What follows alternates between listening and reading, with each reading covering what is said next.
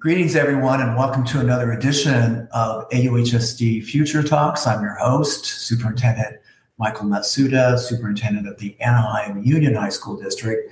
And as our audience knows, this show is dedicated to the future of careers for our young people, numbering over 29,000 in grades 7 through 12, covering 5 cities. Over the last year, we've been blessed with some amazing guests from the world of education, from the world of work. And many of our own students have also been my guests. And I'm really honored and proud to interview today Cindy Guzman, proud graduate of Anaheim High School and current college student at UCLA. Cindy, welcome to our show. Hello, thank you for having me. So as you know, Cindy, this show is really about you and about our students. And I wanted to really share your story, which is really reflective of so many other students in Anaheim. And, you know, a young lady, how do you end up at a wonderful place like UCLA? So tell us a little bit about who you are. I know that you grew up in Anaheim, but, share. This is your opportunity to share who you are and who you became to be. Yeah, thank you again.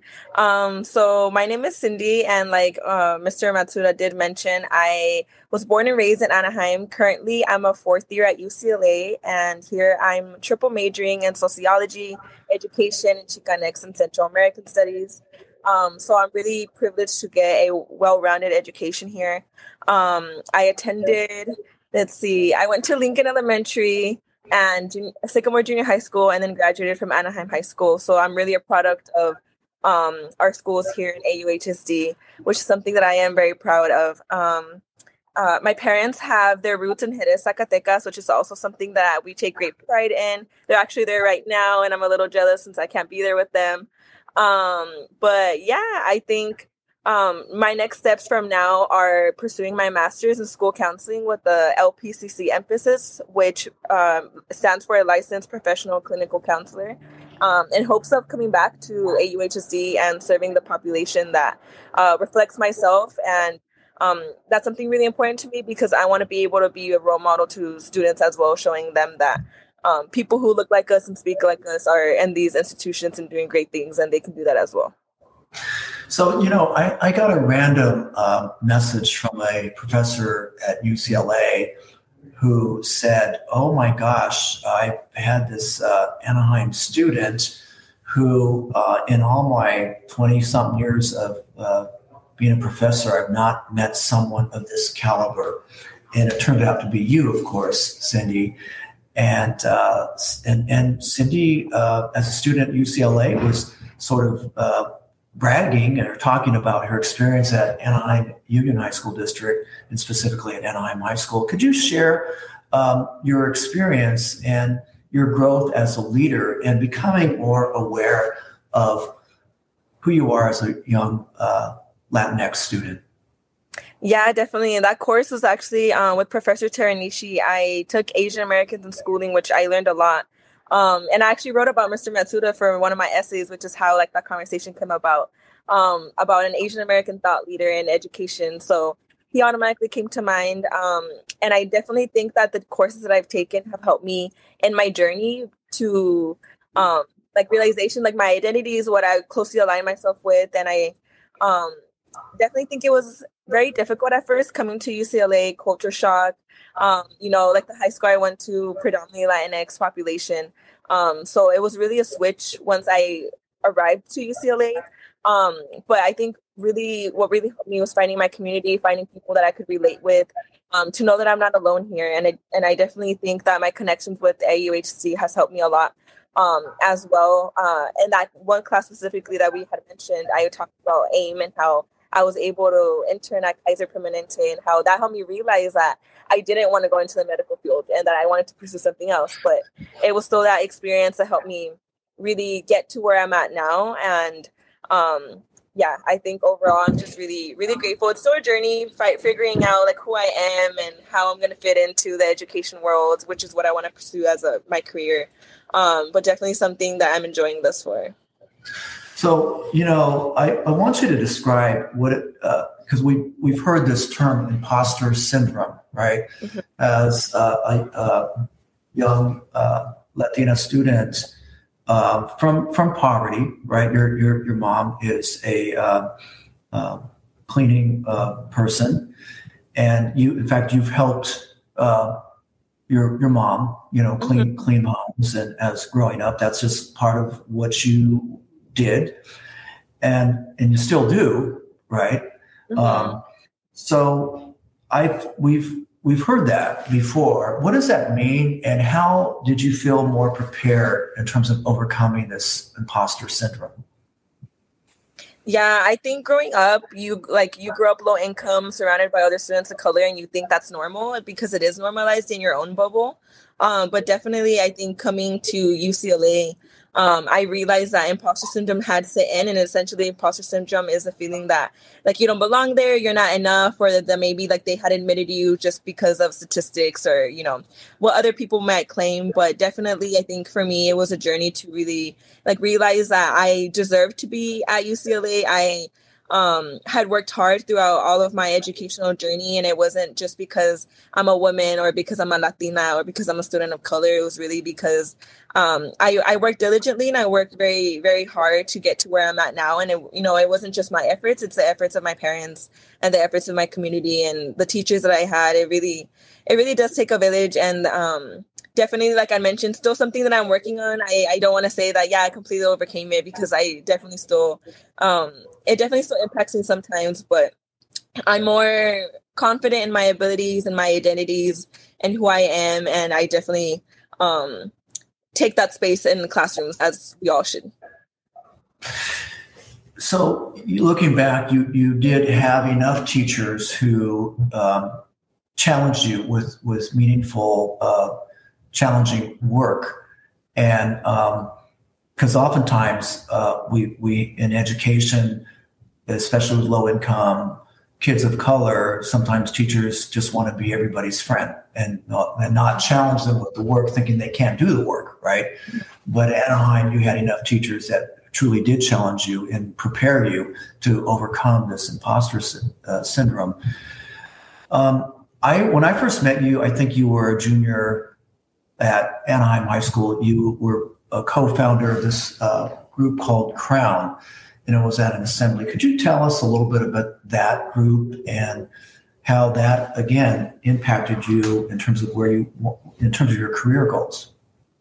Yeah, definitely. So, I was one of the co-founders of Crown, which stands for Civically Raising Opportunities for Women Now, which essentially was created to be kind of like the women female version of Bros, which I'm sure a lot of the listeners to this podcast are familiar with. And I think in that process of creating that organization, I really found what I really wanted to do, which is give back to my community and give back to education. I really think that really sparked my interest in the importance of community, which I still take on right now. Like right now I'm involved in a Chicana Latina based sorority, which our values are really to give back to our community. And I really deeply think that was started and implanted in me through the creation of Crown, which I'm really thankful for. And it makes me really happy that Crown is still at Anaheim and that a lot of people are still joining it. I want them to get everything that I was able to get from that organization. Mm-hmm. So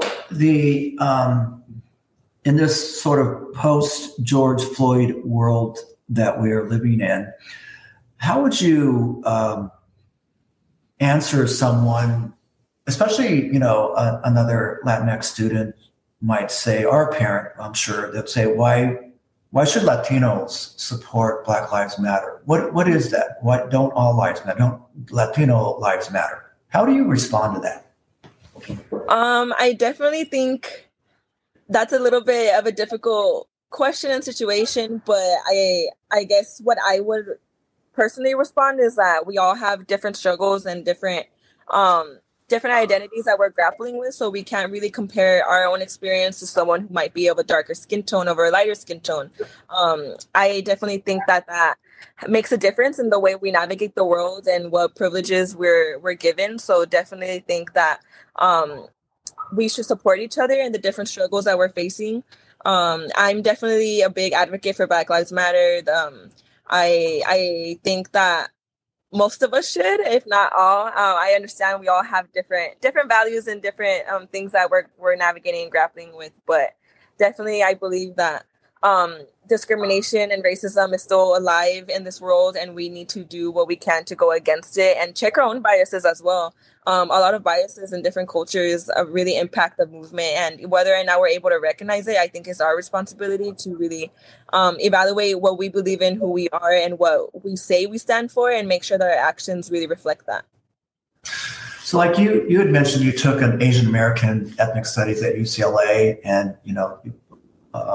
one of your emphasis is on ethnic studies. Do you think that it's beneficial for white people, or you have an example of Latino taking an Asian American studies, but should white youth, should they be encouraged to take ethnic studies, and why? I definitely do think they should be encouraged to take ethnic studies, and not even just a white youth, but I think all youth, but especially those who may not be familiar with different cultures around them. And I think I took an Asian American Studies course because I wasn't too familiar with the community, and I really wanted to ensure that if I wanted to go into education, I was going to be able to serve a wide array of students, not just necessarily the community that I'm familiar with. And I think it'll help our youth be more empathetic and understanding of different situations if taken an ethnic studies course, as you learn more about the histories, the struggles, the discrimination and racism that populations and communities have dealt with in the past and are still dealing with right now.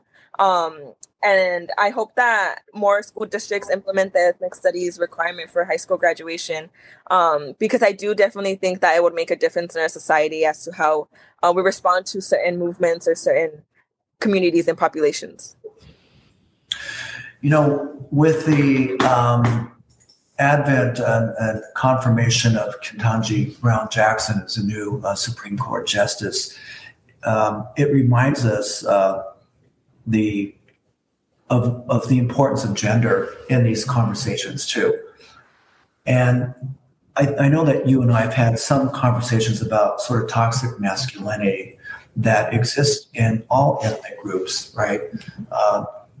White, Black, Latino, and Asian, this sense of, machismo, right? Can you comment on that? Like how, as a young Latina, because you've had conversations in spaces, I'm sure, with Latino students, how are they addressing sort of toxic masculinity within this ethnic silo that we find ourselves in sometimes?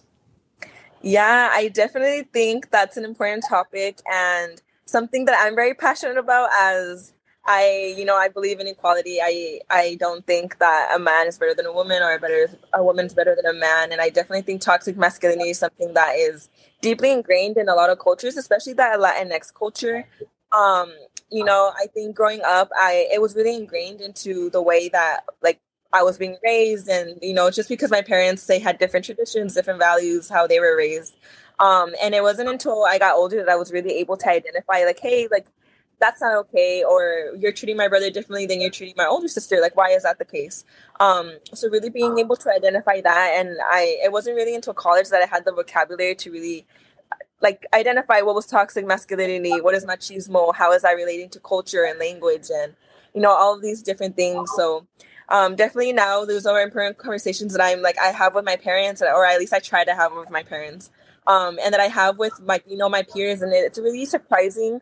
But at the same time, not surprising as to how many of us have had similar experiences with toxic masculinity. And that's not even just women experiencing that. Males and men can also experience toxic masculinity being imposed on them. So I definitely think that's important to mention as well. So where does all this converge in terms of your career choice as a future counselor?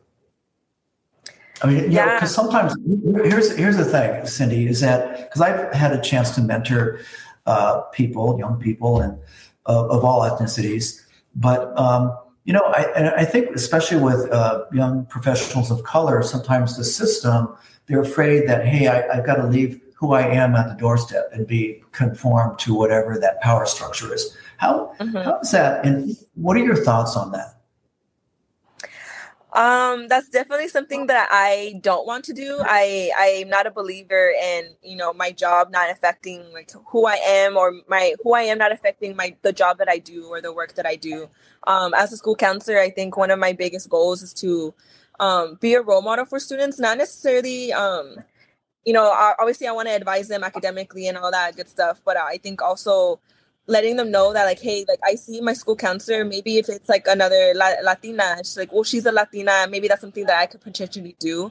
A lot of students, especially in low income areas, don't really have someone to look up to, or someone who, I know, like, I didn't have a lot of how do I say it? A lot of figures in my life that had pursued higher education that made me realize, like, hey, maybe I could do it too.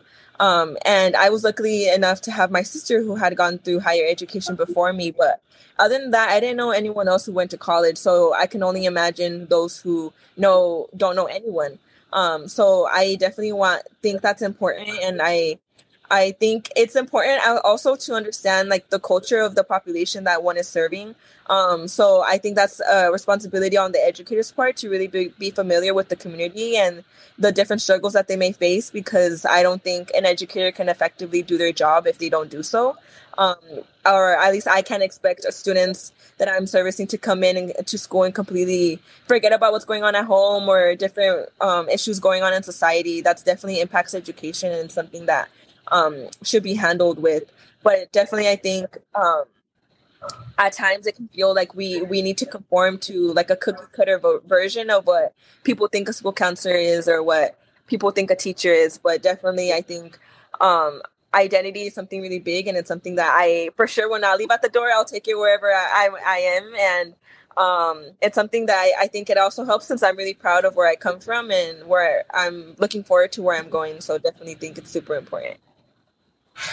Cindy, I've been so impressed with your maturity. I think when I first met you as a high school student, it's like, wow, she's like talking to an adult, someone who's aware of these layers of identity and culture.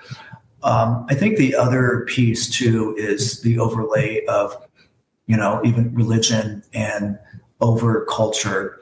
And also, because we talked a little bit about toxic masculinity within, it's certainly true in the Asian American community, which are, you can't just blanket call it Asian American, as we know, same thing with the Latino community. But you do have the overlay of sort of the religious on top of that. And it's very challenging, I think, for a young person to come to terms and still be, of faith, right?